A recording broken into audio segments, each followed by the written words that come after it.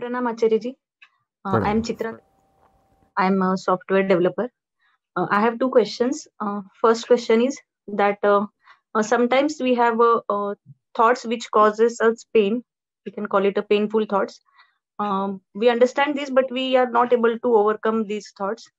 And as in the beginning, you have said that whatever thoughts the mind have, actually it sees some benefit in it. That's why it continue to exist. So I want to know what benefit the mind sees in painful thoughts. Also, is it a tactic of a ego to keep it alive, uh, keep itself alive through the pain, even through the painful thoughts? I mean, is it seeking a pleasure of being alive even in the pain? Yes, This is obvious. my first question. Yes, obviously. The thing with pain is you cannot have pain if you don't exist. So even pain ratifies your existence. The ego is such an insecure thing that to prove to itself that it exists, it can even put itself in pain. And it says, because I can experience pain, so I exist. Don't tell me that I am fake. Don't tell me I am a myth. Because you see, ultimately the ego is a myth. And therefore it's always scared. Somebody will call the bluff. Somebody will say, oh, you are such a fool. You don't even exist. So it keeps trying all kinds of tricks. That's the first thing. Next, you remember the pain that comes with thoughts. What you don't remember is something more important. Let's say you remember that you lost rupees 100 in the past, and that pains you. Whenever the memory flashes, you find there is the experience of pain. You lost rupees 100 in the past. Let's say right now you are in the thought process. You are repeatedly thinking about those 100 rupees you lost in the past and experiencing pain. At this moment, if I tell you that right now you are about to lose rupees 10,000, what will you do? Or what will happen to you rather? I'll come out of that previous thought and take action for the Exactly. current situation. Exactly. The past is of very little value compared to the present. Equally, the loss you might have suffered in the past is of very little value compared to the loss you are about to suffer right now and are in fact suffering every passing moment. And why exactly are you suffering the loss every passing moment? Because you are too busy and lost experiencing the pain of the past. You are so focused on the past losses that you have just no cognizance of what you are currently and continuously losing on. The loss right now is tremendous. You can express that loss in various ways. It's an opportunity loss. Much better could have been done. You wasted that time in self-pity and melancholy. You could call it a time loss. You could call it an energy loss. You could call it the loss of one's very life. So, I'm not saying that the loss in the past didn't happen or that it had no value at all. Obviously, we all suffer as we live our lives, and there are memories and trauma and suffering and so much, and there is no person who has not suffered and is not suffering. But the question is different.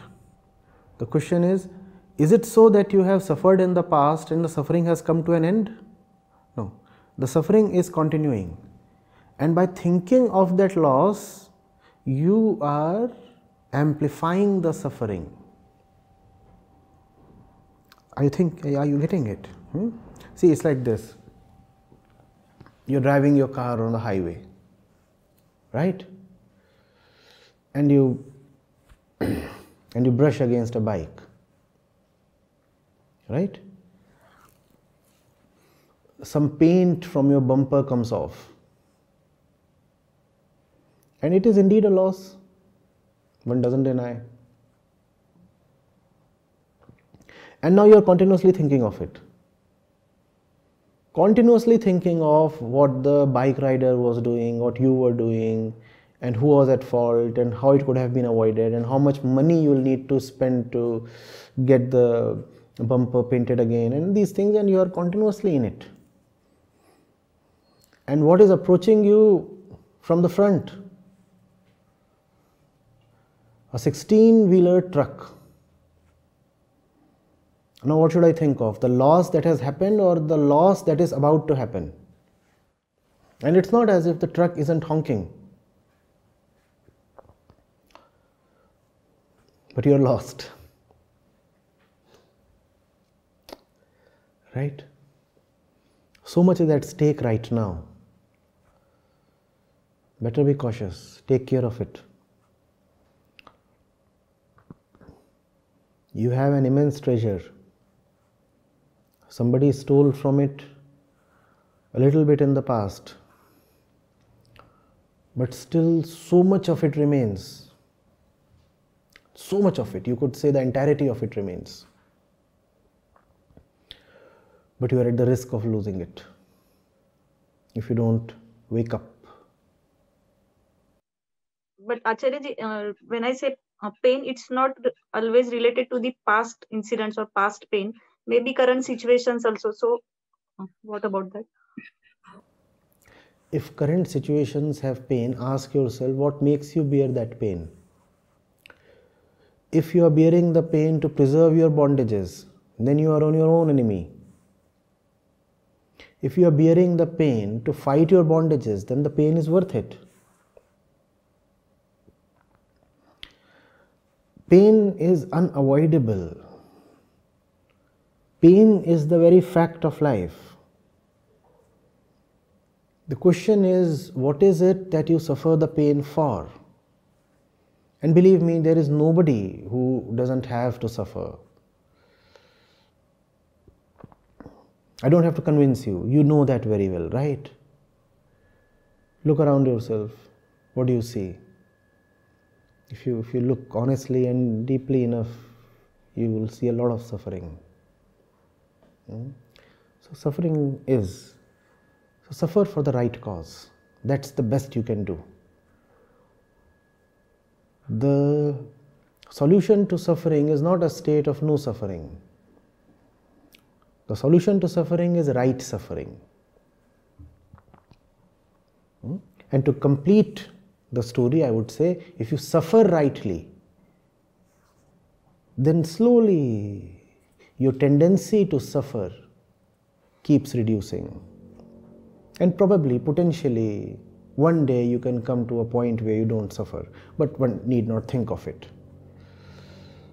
Where you stand, as things are, just think of choosing the right suffering.